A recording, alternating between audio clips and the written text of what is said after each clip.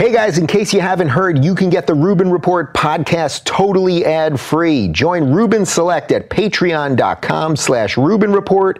That's patreon.com/Rubin Report. Joining me today is the original king of interviewing, a friend, a mentor, a living legend, and a man who loves a good Brooklyn water bagel, Larry King. Welcome to the Rubin Report. You know, whenever I hear legend, I think one thing: old. Well, every time we've sat down, I feel that I have to say living legend at the beginning because you are. I hate to tell you, but you are. One of the best compliments I ever got was Derek Jeter, great Yankee, now owner of the Marlins, came over to me at the All-Star game some years ago and said, he said, there are a lot of phony legends. You're a true legend. Wow. That's pretty good. Yeah, that warmed my heart. And that's coming from a legend, because that guy's a true baseball legend too. Did you ever think that after all your years in radio, in cable news, now doing the digital thing, that you'd be sitting in a garage being interviewed like this, going out to hundreds of thousands and millions of people? Let me tell you the truth, Rubin. This is the pinnacle of my career. If you'd have told me 61 years ago when I started, 61 years from today, you'll be known around the world, you'll be called an icon, a living legend, and at the height of your career, you'll be in a garage with David Rubin. It's come full circle. It's come full circle. You're killing me, Larry. Happy to be here, David. But what does that say about just how everything has changed? I mean... Oh, the only thing sure is change. The only thing constant is change. When I started in radio, we had landlines, went through a phone line. I started in radio, did local television 1 year after I started. Always did both. Always regarded both equally. I always thought of television as radio with pictures. Yeah. We could be on the radio now. Yeah, but we release this as an audio podcast. I know, but they don't have to see it. Yeah. We could imagine any radio's theater of the mind, but I always took it as just communicating. So I started in radio, then did local television, then did national radio and satellites. I was there when satellites were introduced. I never forgot it. I'm in Washington, the guest is in LA, and it feels like he's right there. Yeah. Right there. It was amazing. And I said, satellites? That's the end. That completes it. Then Ted Turner hired me, go to CNN, and I'm seen around the world. We go up 23,000 miles to go next door and to Moscow. Try to explain that to Jefferson. Now I'm doing that, and now after almost 26 years at CNN, 61 years in the business, I thought I could retire. Carlos Slim came along, he said, we got to do something. So the internet or a TV, Hulu, who knew from this? Yeah. And when you tell me about the internet, what bugs me is, where the hell is it? Where is the internet? And people talk about the internet, and even though... You just have to accept it, my friend. Correct. I'm a product of all these things, but basically, David, yeah, I am doing exactly what I did 61 years ago. What we're doing right now is no different. Yeah. We're being delivered differently, but what we're doing is no different. What does that say about this? The ability to sit across from somebody, look them in the eye, and actually try to understand the human experience? Because I was saying to you in the green room right before, there is a massive renaissance right now because of podcasts about long-form conversation, the thing that you've been doing for 60 some odd years. But that's where it's happening, in podcasts. Yeah. It's not happening on television. Not even on cable television. They used to call, MSNBC, CNN, and Fox news channels. They're not news channels. They are Trump channels. One's pro-Trump, one's anti-Trump, one's sometimes hate Trump, and there's pundits. Yeah. It's 24 hours a day of punditry. They do not cover the news. When the hurricane was hitting Carolina, it was in a box on the corner of the screen while they were talking about Trump. You saw where the hurricane was. That's not news. Do you remember seeing a change on that? Because you were at CNN, do you remember what year you started at CNN? I started, of course you remember, 1985 and left in 2010. Yeah. Do you remember seeing something changing in the way cable news reported and the way I saw it when the other side started. You know, we owned it for a while, CNN. Yeah. And then it was MSNBC and then Fox. And we thought they were little invaders. Ted Turner was a genius. Yeah. An off-the-pants genius, off the seat of the pants. He was driving in a car one day, and the guy said, all news all the time. He said, why couldn't that work on television? Then he puts it up on the big bird. Look what he is the revolutionary leader of the second half of the 20th century. Changed the world. And look where it's come to now. The internet, now you're everywhere. You know the difference? There's good and bad to it. If something happened in the world right now, David, everyone knows it in a minute. In a minute, the world knows it. Wow. Yeah. What do we do with this? And technology is always ahead of the human advance. So when technology is ahead, it's how do we grasp using this? It's a great power. I interviewed Steve Jobs when he started Apple. Mm-hmm. And I'm wondering if he were here today, if he would know what an impact that's had in the world. Because I've had experts tell me that your iPhone will control your life. It basically is controlling our lives right now. This is a perfect segue, my friend. Can you bust out your phone? I do not have an iPhone because I don't want to be. I was addicted to tobacco from age 17 to age 53 when I had a heart attack. I know what addiction is. I would wake up in the morning and grab the cigarette before I put my glasses on, anything. I see people, my wife, friends, with their cell phones. I have dinner with a friend I never talked to. We sit at dinner and I'm eating and he's... Yeah. I think they get thumb cancer. So I have... Old school. A flip phone. See this phone? Yeah. It's a phone. Put it to your ear. You hear the other side. I don't text. I hear people. They call me. I call them. Normal. You're the only person that I actually call. You do realize that. I don't call anybody. I just text. I text. Now, why you? See, this hurts me. Yeah. You as a broadcaster, as a communicator. Yeah. Why do you text? All right, I can see an emergency. I'm stuck. I'll be late. Yeah. But come on. Sometimes speak to people. Well, look, you know this is what I love to do. But sometimes just for the sake of ease, of just, you know, I'm going to be here then, or I'll see you there. You know, a lot of that. I try not to have long form discussions about political issues. But yeah, people are fighting over personal things on there and all of that. But wait, I want to back up to something you said before, because so when the satellites started, and then you suddenly were doing interviews with people where you weren't in the same room, do you remember that affecting the interview in any way? Because I always like this. I don't like doing there's it nothing like either. Nothing beats this. Yeah. Nothing. However, I always try to treat it as this, they just weren't there. So I try to make eye contact via the satellite. I try to treat it as if they were there.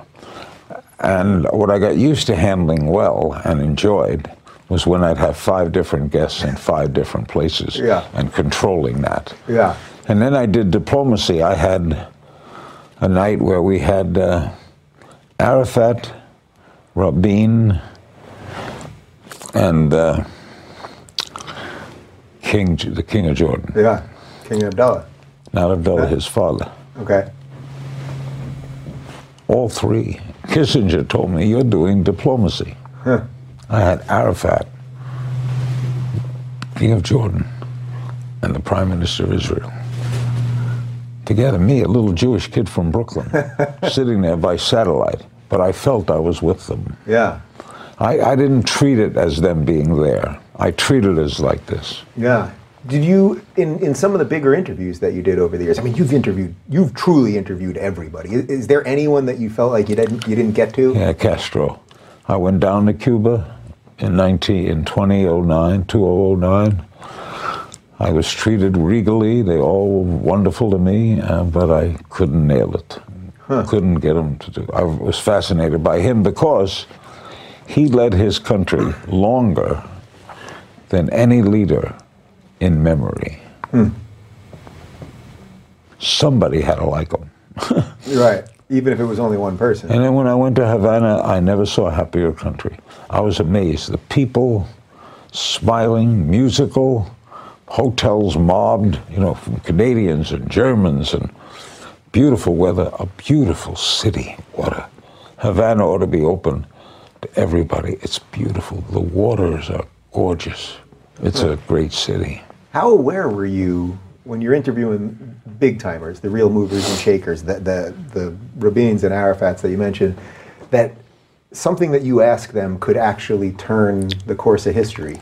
Yeah, I'm not aware. I know a lot of it did. I know the Perot-Gore debate changed NAFTA. Clinton called me up the next day and said, "You passed NAFTA." That was way behind until the Gore-Perot debate. You try not to realize it, but once the light goes on, that's just the moment I'm in. In other words, if I'm sitting with Jimmy Carter or a ballet dancer, once the light goes on, I'm in that moment. I don't think about yesterday, can't do anything about it.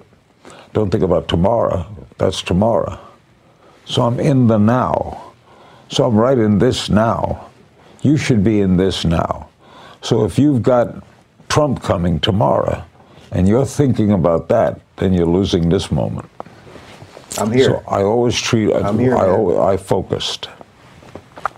Do you think that your curiosity, do you think you sort of made that for yourself, or was it built into you? Because I've been out with you to lunch or to dinner, breakfast, whatever it is, and I can see you're as curious about the waiter or the busboy, or sometime when we were at Aura together, and you'd be chatting with, you know, the guy doing the lights or whatever, that you were actually as interested in them as if I've always had that, David. I remember as a kid getting on a bus, and asking the bus driver, "Why do you want to drive a bus?"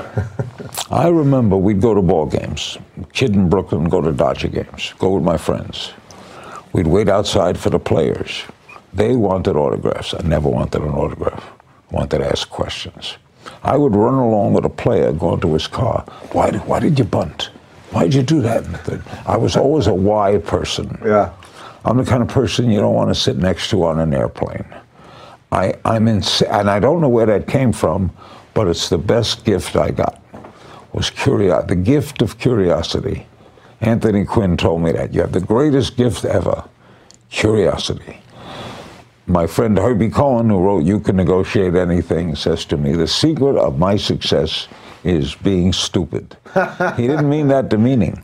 Basically, what you're doing is saying, help me. Help me with this.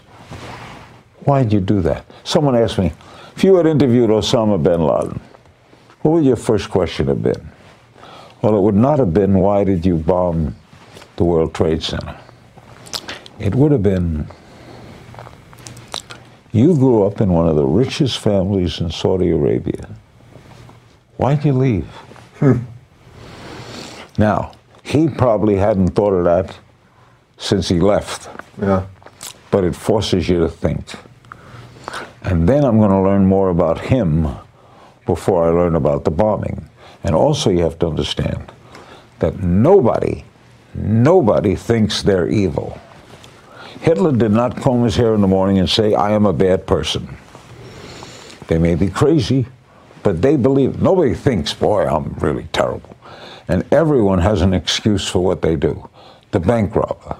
That bank, boy, my father, they charged his checking account to screw them. Yeah. And the public, funny enough, admires the renegade. Dillinger was very popular in America. Very popular. He robbed from banks. Who likes banks? Right. So how do you then interview a bad dude, someone that's got... You're curious. You're curious about a bad dude. Yeah. I try not to. It's hard sometimes. Racists especially. Yeah. I had a tough time doing the early George Wallace. Mm-hmm. The later George Wallace was terrific. The early George Wallace, I had a tough time. Because I don't understand racism. I've never understood it. Yeah. I have no understanding of why someone with a different pigment, that's all it is, should be treated differently. You think that comes from just growing up in Brooklyn in the 30s when it was such a mix? Can you just talk about that a little bit, like what that was like growing up? I grew up in a neighborhood of mixed, with Jews, Protestants, Catholics. That's it, with some blacks, not a lot, but blacks went to school with us. When I went down to Miami to break into radio, I was 23, and I got off the train, and the first thing I saw were 2 water fountains. Colored white. I drank out of the colored. Yeah? I'd never seen anything like that. You grew up in Brooklyn, that was beyond me. Then I got on a bus to go over to Miami Beach to stay with my uncle. And the bus driver stops the bus and asks me to move forward because the back is for blacks. Oh. And I said to him, my father's black. I'll stay in the back. So I never understood it. I've asked this of racists. I have never understood why a white feels superior to a black. Lenny Bruce, who was a great friend of mine, used to tell me that the human being has to have something to hate. That drives them because they have an inferiority complex. So they have to feel superior to something. And he told me 40 years ago, someday blacks will get equal rights and we'll have to hate something. I'll tell you what we'll hate. Eskimos.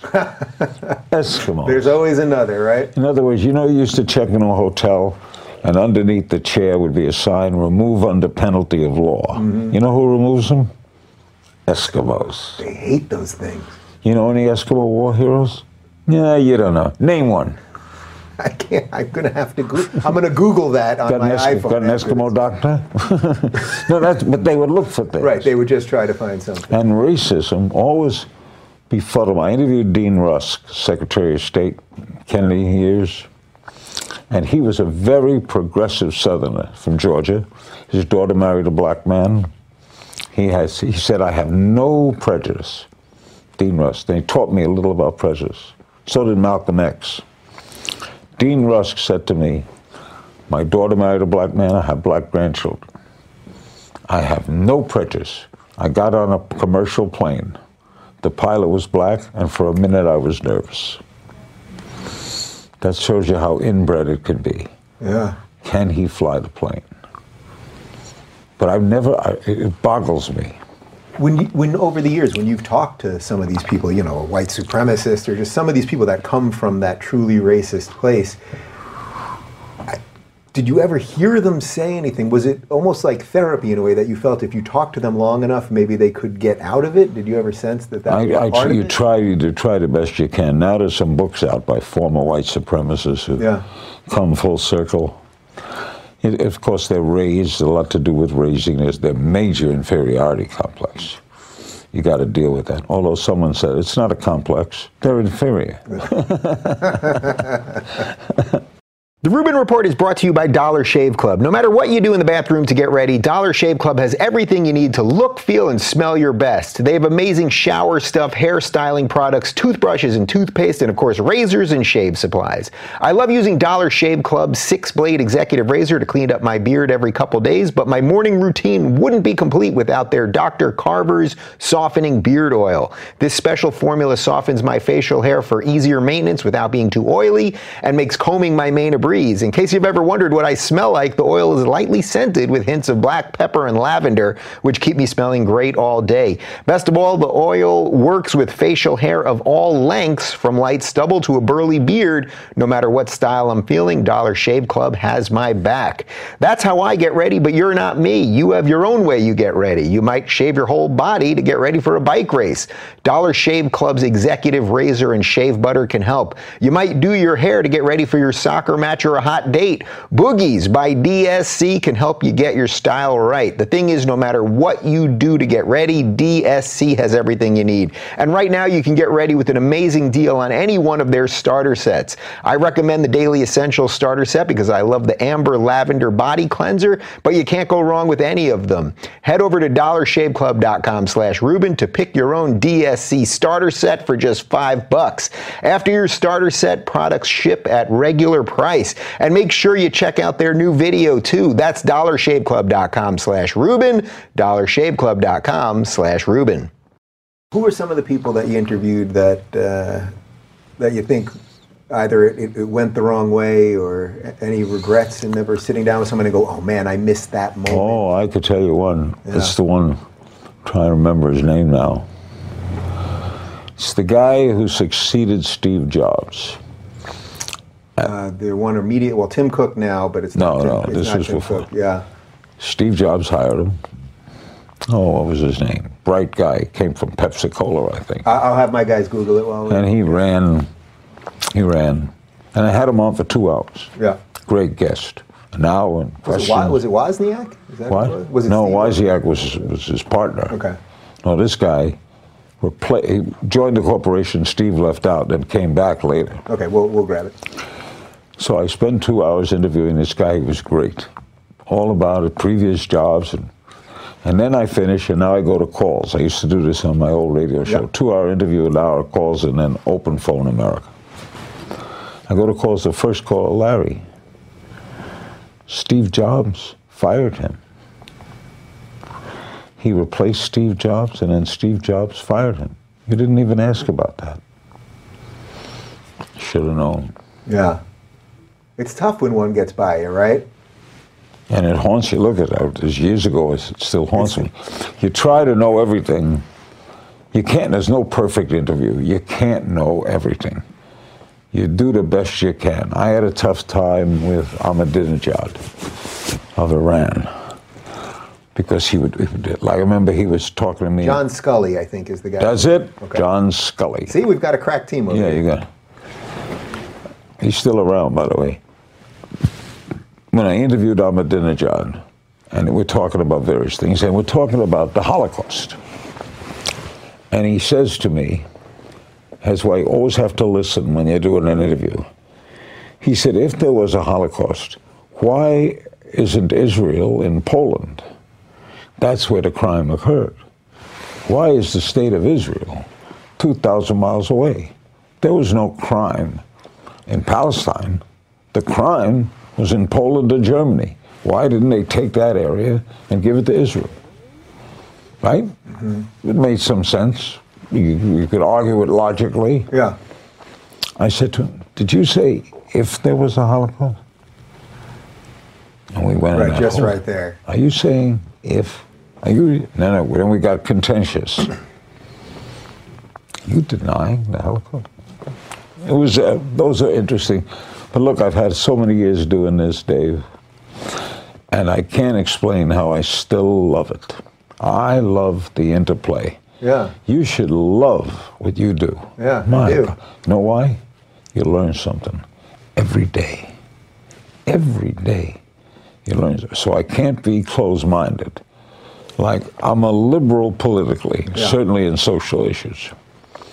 But I'm not closed-minded enough to think that you can't have an opposing view.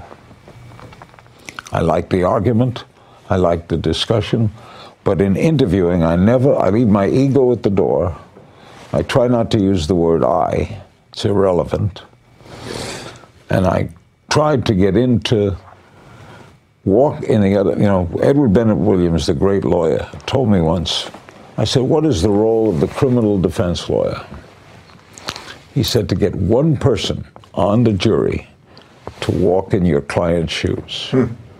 If you can get one person to walk in your client's shoes, you've got a hung jury. All he has to do is say, I would have done that. Yeah. When you were doing 5 nights a week, and on any given, I use this example a lot, because people will say, oh, Dave, you had this, this bad person on, or this, that, the other thing. I'll say, in Larry King's heyday, let's go 1992 CNN, you'd have the cast of Friends on Monday, you'd have an O.J. Simpson lawyer on Tuesday, you'd have, an animal guy on Wednesday, you'd have, a doctor on Thursday, and then, former Secretary of State on Friday.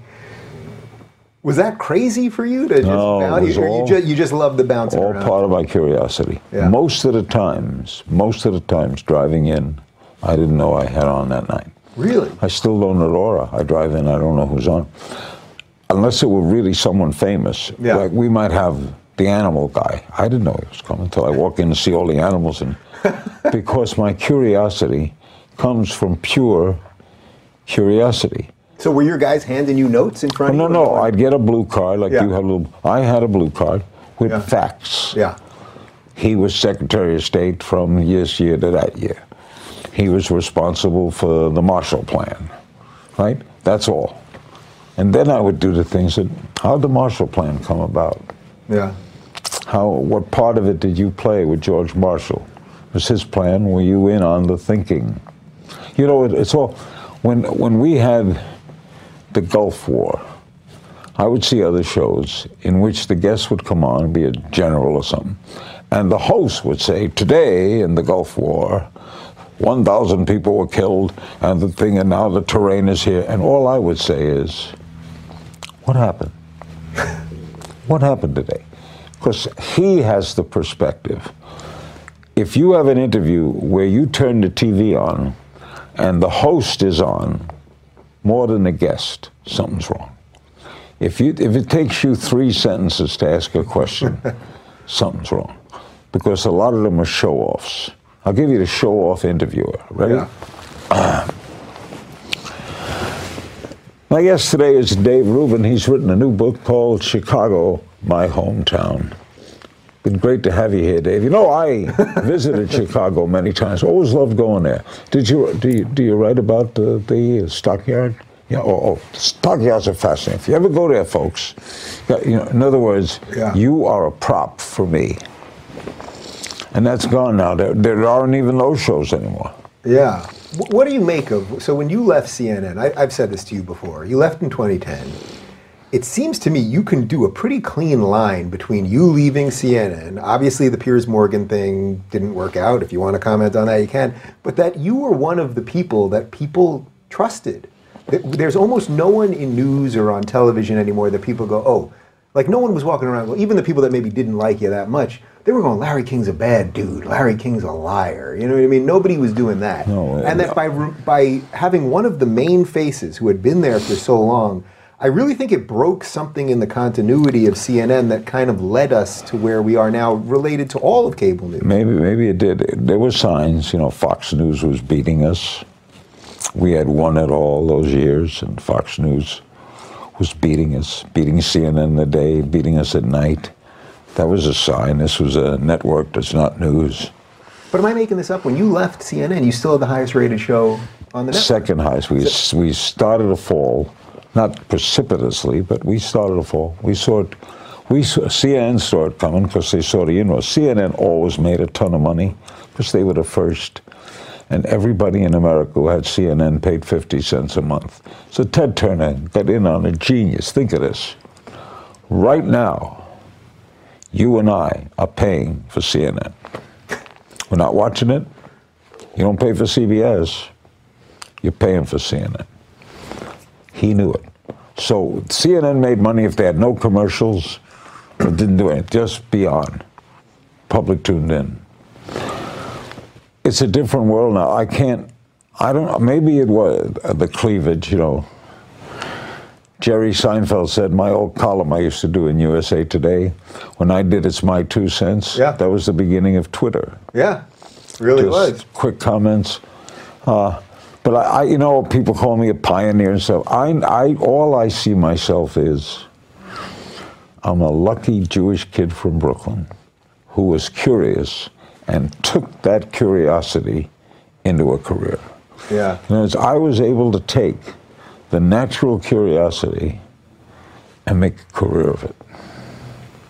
You think we're maybe running out of that when you talk to young people? You have 2 very young sons. When you talk to young people, watch how they get the news. You were telling me about kids with the phones and everything. And you love the newspaper, right? You are my New York Times. I got an iPhone. They gave me an iPhone, so I use it to get baseball scores. Yeah. That's all. I don't have it with me. Yeah. I don't need it. The games are tonight. You go, right? You're still a Dodger fan. Oh yeah, I love the game. I go to basketball. I love the game. I love competition. You had your 80th at Dodger Stadium, right? Yeah. I tell you why I love sports. Sports is the one. If you're not a sports fan, are you? Oh yeah, I'm a big sports fan. Yeah. Okay. The best thing about being a sports fan is it's the one thing in your life when you get up in the morning, you don't know who's going to win. So you have something to look forward to. Good or bad, you don't know who's going to win. Nobody wakes up with that, except sports fans. Another thing, what I love about athletes, maybe more than any profession, their career is over when other careers are beginning. Mm-hmm. They have that day when the cheering stops. Imagine what that's like. Yeah. You build yourself up and you're 37 years old. They paid you all this money for doing what you did as a kid. And another thing the athlete has that we don't have, final score. Can't argue. That's it. 8-7, you lost. You got 7, they got 8. You can say, yeah, but they should. Stop. You got 7, they got 8. Now, if you got 8, you get the applause, you get the down, you get that every day. Recognition, non-recognition. Walk down the street, athletes. So I love all, it brings all my curiosity. Sports bring it to a head because I'm always interested in. Last night, the Dodgers lost. He left a left-hander in to pitch to his right-handed bat. He's got all those pitches in the dugout. Why did he leave him in? Why did he leave him in? Did you find there was something unique about the top-of-the-line athletes that you would talk to, that they genuinely had something different? You know what they had? Some of the other guys didn't have? Confidence. Yeah, that's it. Stan Musial, the great Cardinal outfielder. Wally Westlake was a teammate of his. And Wally told me this story. They're sitting in a dugout before a game, and Westlake goes over to Musial and says, Stan, I got up this morning. Breakfast was great. The shower was great. The drive-in was great. And in batting practice, I've hit 5 home runs. I feel great. You ever have that kind of day, Stan? And he said, every day. That's as good as it gets. The quarterback who throws 10 incomplete passes never thinks about the 11th throw to have the 10 incomplete affect him. Confidence. They have that ability. You take wide receivers in football, they're all fast. They all have good hands. The great ones, they believe it's coming. Gretzky told me he saw the puck go into the goal before it went into the goal. So I have great appreciation. I also have appreciation for politicians. They do something we don't do. They have a first Tuesday in November. We don't have that day. We don't have a first Tuesday in November. They win and lose. They stand up before the public, and they win and lose. They get rejected.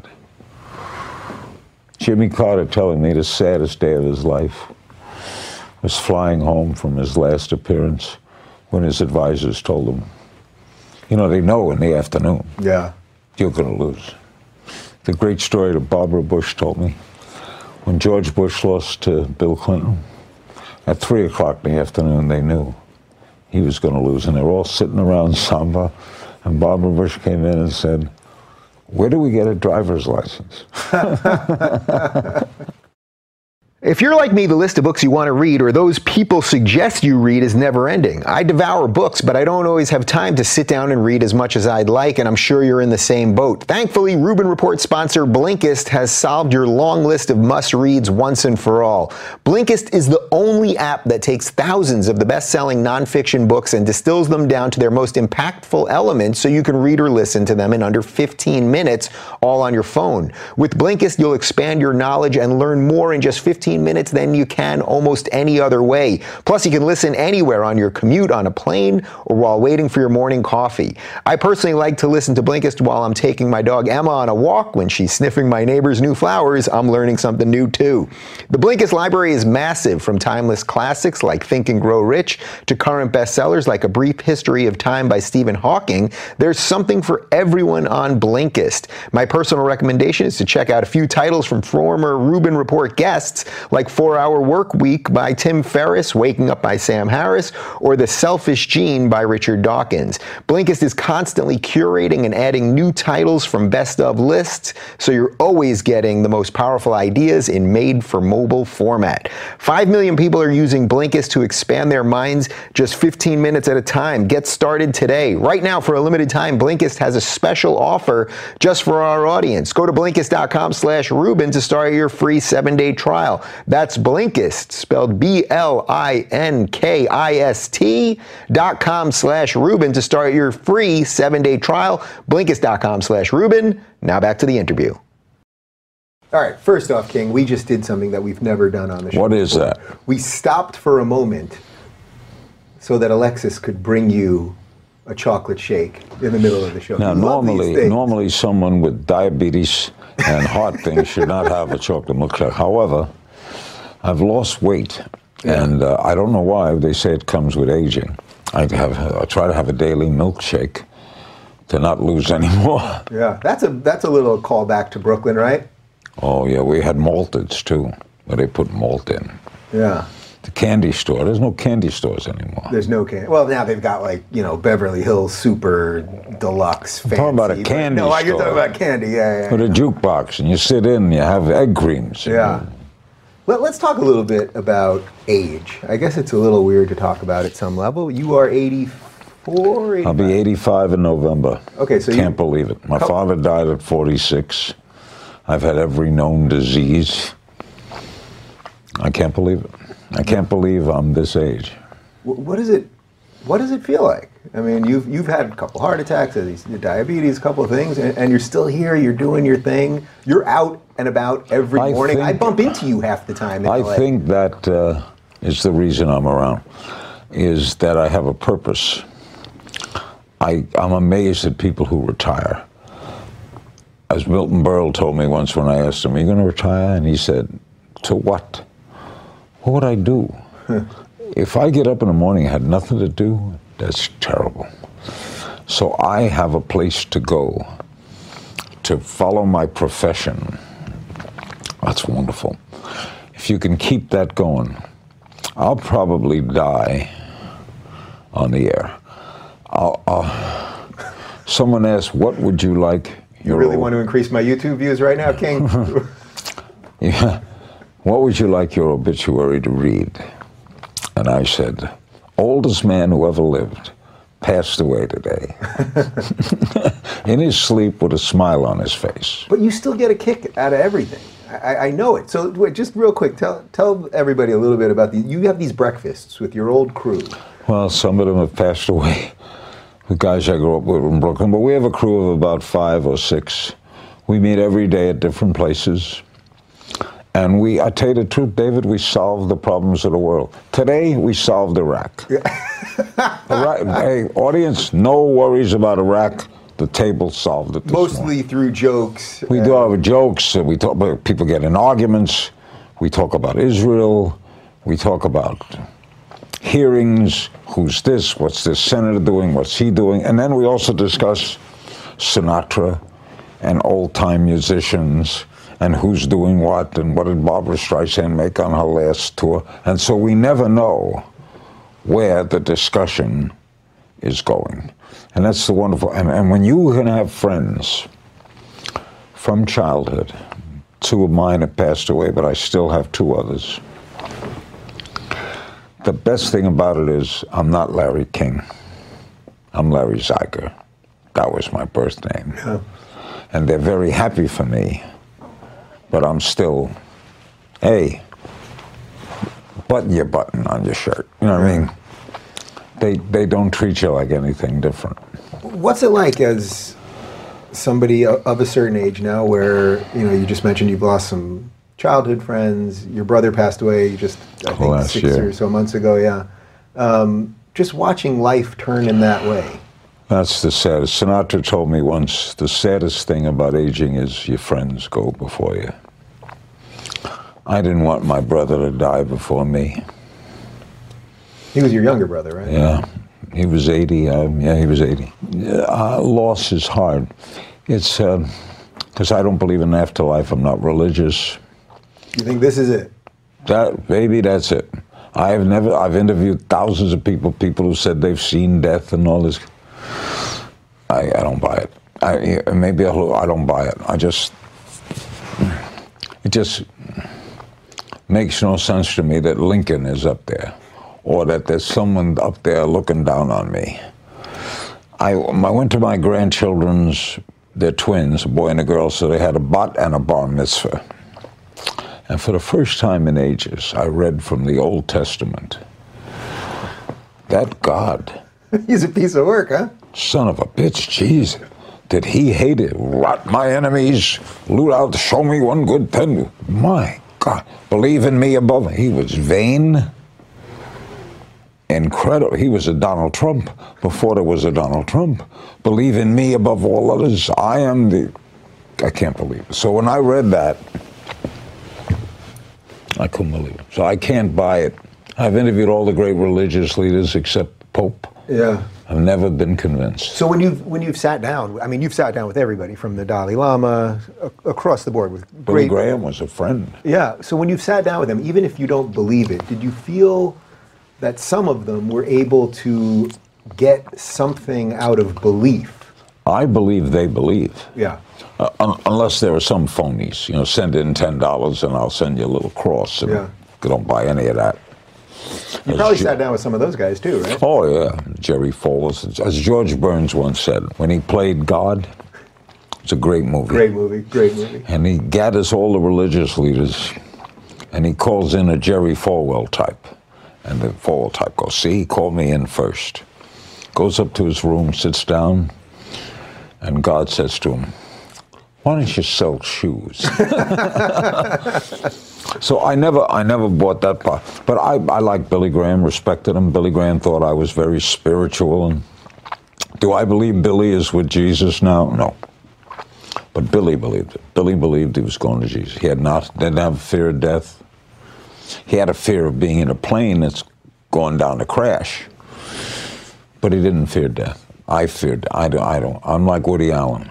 I don't fear it. I just don't want to be there when it happens. I can't believe. So my wife believes. I respect believers. See, when I approach an interview with Billy Graham, I respect him. I ask him the best questions I could ask, like, why do you need to stay at the Fontainebleau? Or as I've quoted Lenny Bruce to him, any person who's got a calling from the Lord to lead the flock, who has more than one suit, while someone has no clothes, is a cop-out. And Billy Graham said, in today's world, you have to have more than one suit. You have to travel. I asked him if Christ... Right. Jesus probably had one pair of flip-flops. What would Christ, would he buy suits? And he said yes. And he would go on television. That was the means of communication. I mean, that's their answer. Yeah. But he believed it. I respected his belief. But I'm not afraid to ask him any question. If, when you die, if you believe in Jesus Christ, you will live forever, what happens to Jews? And he said, well, I don't go into them, but maybe at the moment of their death, they accept Christ. That's kind of a cop-out to me. Right, there's always sort of another answer, I suppose. Did you ever talk to anybody, either religious or otherwise, that you felt had some sort of special insight into some of this? Well, I had this doctor on who was convinced that he had died, visited what the world of afterlife was, and then his life was saved. He was a recognized doctor. He knew what disease he had. I threw it up to a vivid imagination, and he got a best-selling book out of it. People want to believe. I wished that I had faith, that I could make, it's called a leap of faith. Yeah. You can't prove it. So it's a leap of faith. Now, we have faith in a lot of things. You get on an airplane, you have the faith that that airplane company hired a licensed pilot, right? But you have some core of belief that you think if you jump out of the 10th floor of a building, you're not going to make it. So you don't jump. The people who have that faith, who go beyond, I just think they've got a great crutch. A great crutch to know you're going somewhere. Yeah. But at the end, do you think it matters if they live a good life and you live a good life? First of all, they're never going to know. Yeah. If they go somewhere, they were right. If they don't know because they're dead. Yeah. So they got a good deal going. They really have a good deal. I don't have if I've got an afterlife, I'll be shocked. Yeah. But you'll be doing this. Oh, I will. Absolutely. Or maybe you'll be playing baseball up there. I'm not that good. You're not that good. Let's talk a little bit about politics. You mentioned Trump. We did about 40 minutes. His name didn't even come up once. First time in American conversation that any two people had a conversation for 40 minutes and the name Trump did not. That's one thing he's done. I'll bet you everyone in America at one time today said the name Trump. Everybody. Everybody. Is there anyone else that in the years that you've been doing this that you saw just that effect? He's the only president that I've known for 40 years. I met the other presidents, some before they became president, Barack Obama, George Bush, Bill Clinton, but they were in the political sphere. Mm-hmm. But Trump is the only one that was my friend before Trump and I went to the Super Bowl together. Yeah, can you talk about Trump and I were Fathers of the Year together. Is that in right? In 1995, he had his kids, I had my kids, as Waldorf Astoria, we got trophies. I went to see Marla Maples in her Broadway show. I went with Trump. I stayed at his hotels. When I had some minor surgery in New York, he took my wife out to dinner the night before. He comped me at every hotel he owned, put me in a suite at the Plaza when he owned the Plaza. But one thing we always knew about Trump, he was a character, and he lied. Now, he almost lied by it's snowing out when it wasn't. You know, he'd be on my show and say, highest rating ever, right? And it was all about him, but he was a character and it was fun. Yeah. And he could be very nice and generous, okay? Had all those qualities, but he was a character. I mean, he would call up the New York Post with a different name and tell them stories about Donald Trump so he can get on page 6. That was his goal. But president? President? Are you kidding? Any of us who knew him years ago, first, he was a moderate to central Democrat. Supported Hillary Clinton, loved Hillary Clinton. Thought she was a great senator. He wanted single-payer health care. He didn't care about abortion. Come on. Evangelicals?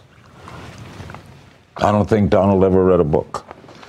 But he was a friendly character to be around, a wonderful guest, a lot of fun, fly off the top, but president.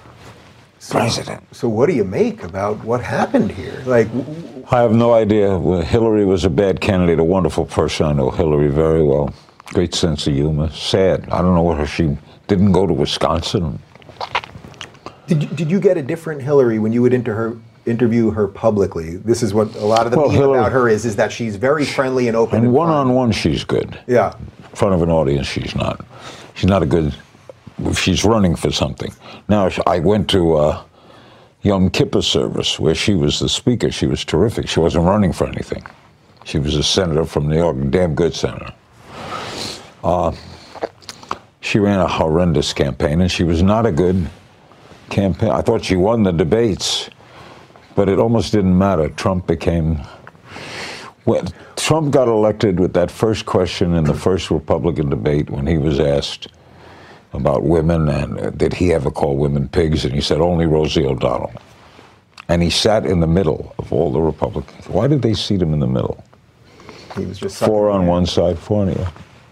Did you really think it then, from that moment, that he just I thought he would ignite something, but I thought he was dead when he said the thing about McCain isn't a hero. Certainly when he got off the bus with Billy Bush, I thought that was over. But his base doesn't care. If evangelicals can put aside his personal life, he'll never lose them. He'll never.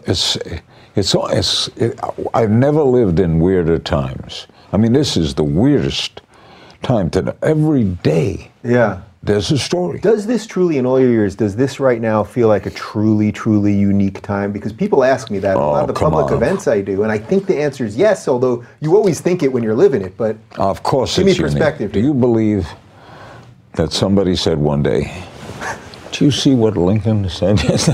Well, do you hear what Roosevelt did last night? Did you see the speech that Carter made to the UN? Was that weird? No. They didn't do weird things. They were president. I remember I was in the White House interviewing George Bush, and Barbara Bush said to me, "Larry, suspenders in the White House?"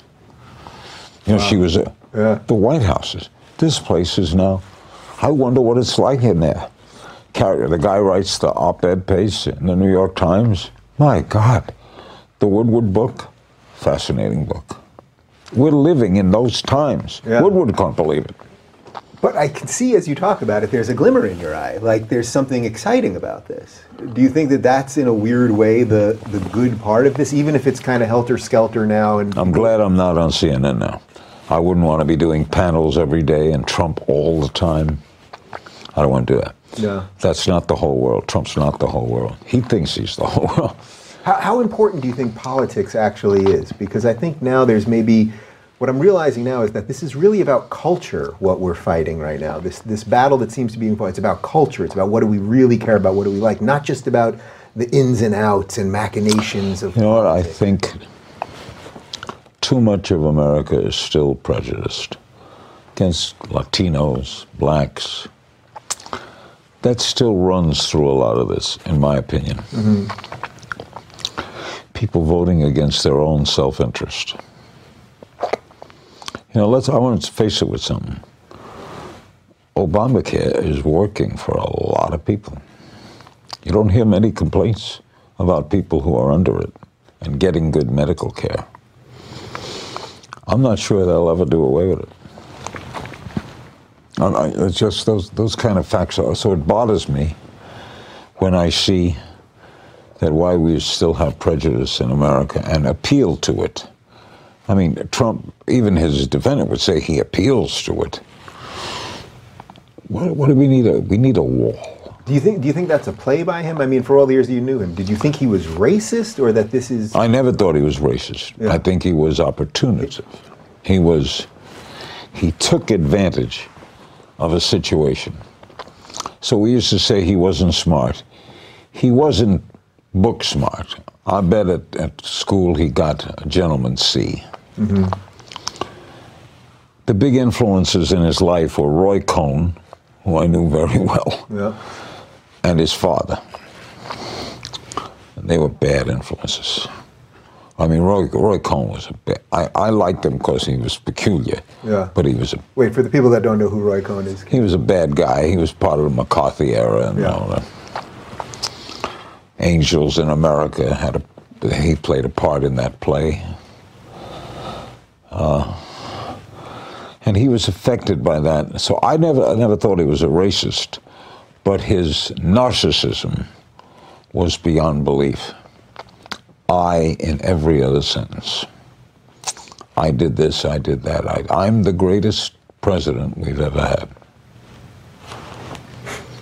How could you say that? How could you say that? So if you were sitting down with him? I would say, Donald, why? I spoke to him every day during the campaign, not every day, once a week during the campaign. He knew I was voting for Hillary, but we were friends, and he would call me, what do you think it is? I'm doing this, what do you think of that? I got this, what do you think it is? I'm going to do an interview with the New York Times. You know the guy. Should I do this? And then when he was elected, I never heard from him again. I haven't heard.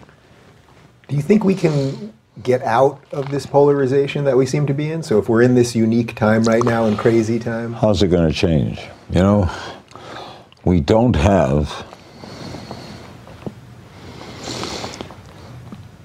a forceful leader. It might be Bloomberg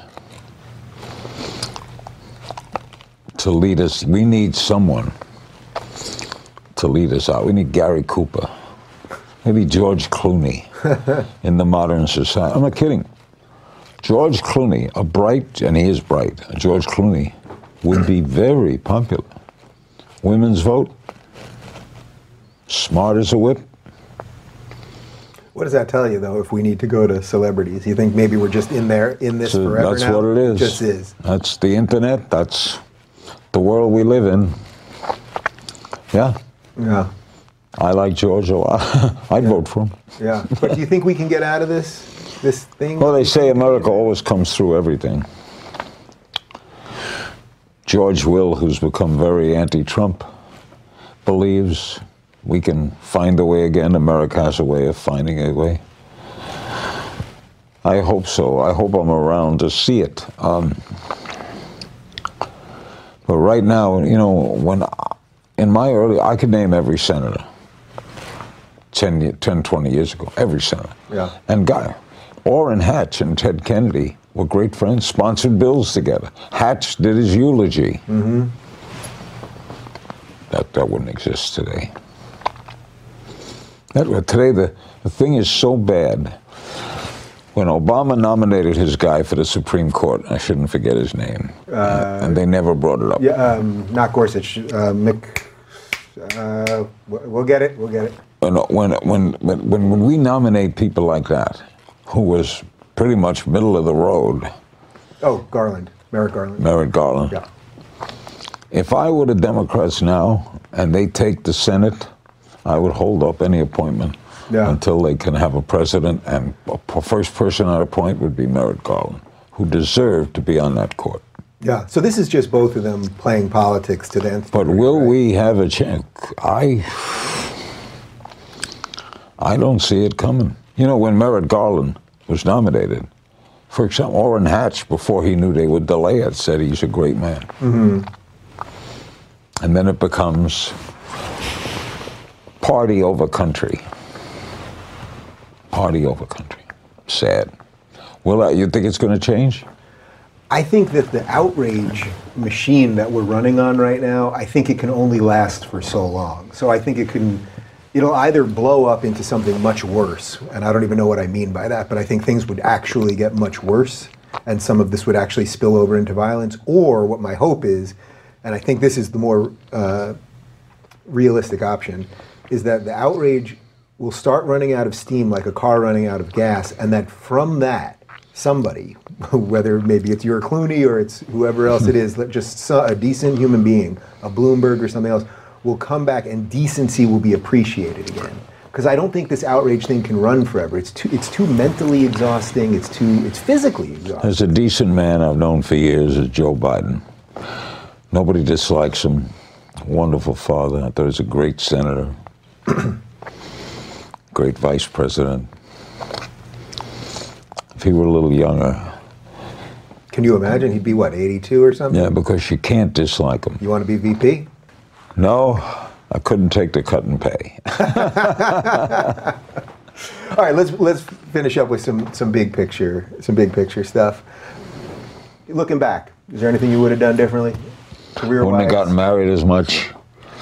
I would have gone national sooner. I had the talent, but I was a big fish in a smaller pond in Miami. And I liked that. I had radio, television, column in the Miami Herald, you know. Everybody knew me in Miami. I never sent a tape to New York. Right. I should have. I would have liked to have gone national sooner. Just to have more success earlier, you think? Yeah, to appeal to more people, because I had something, I knew I was good.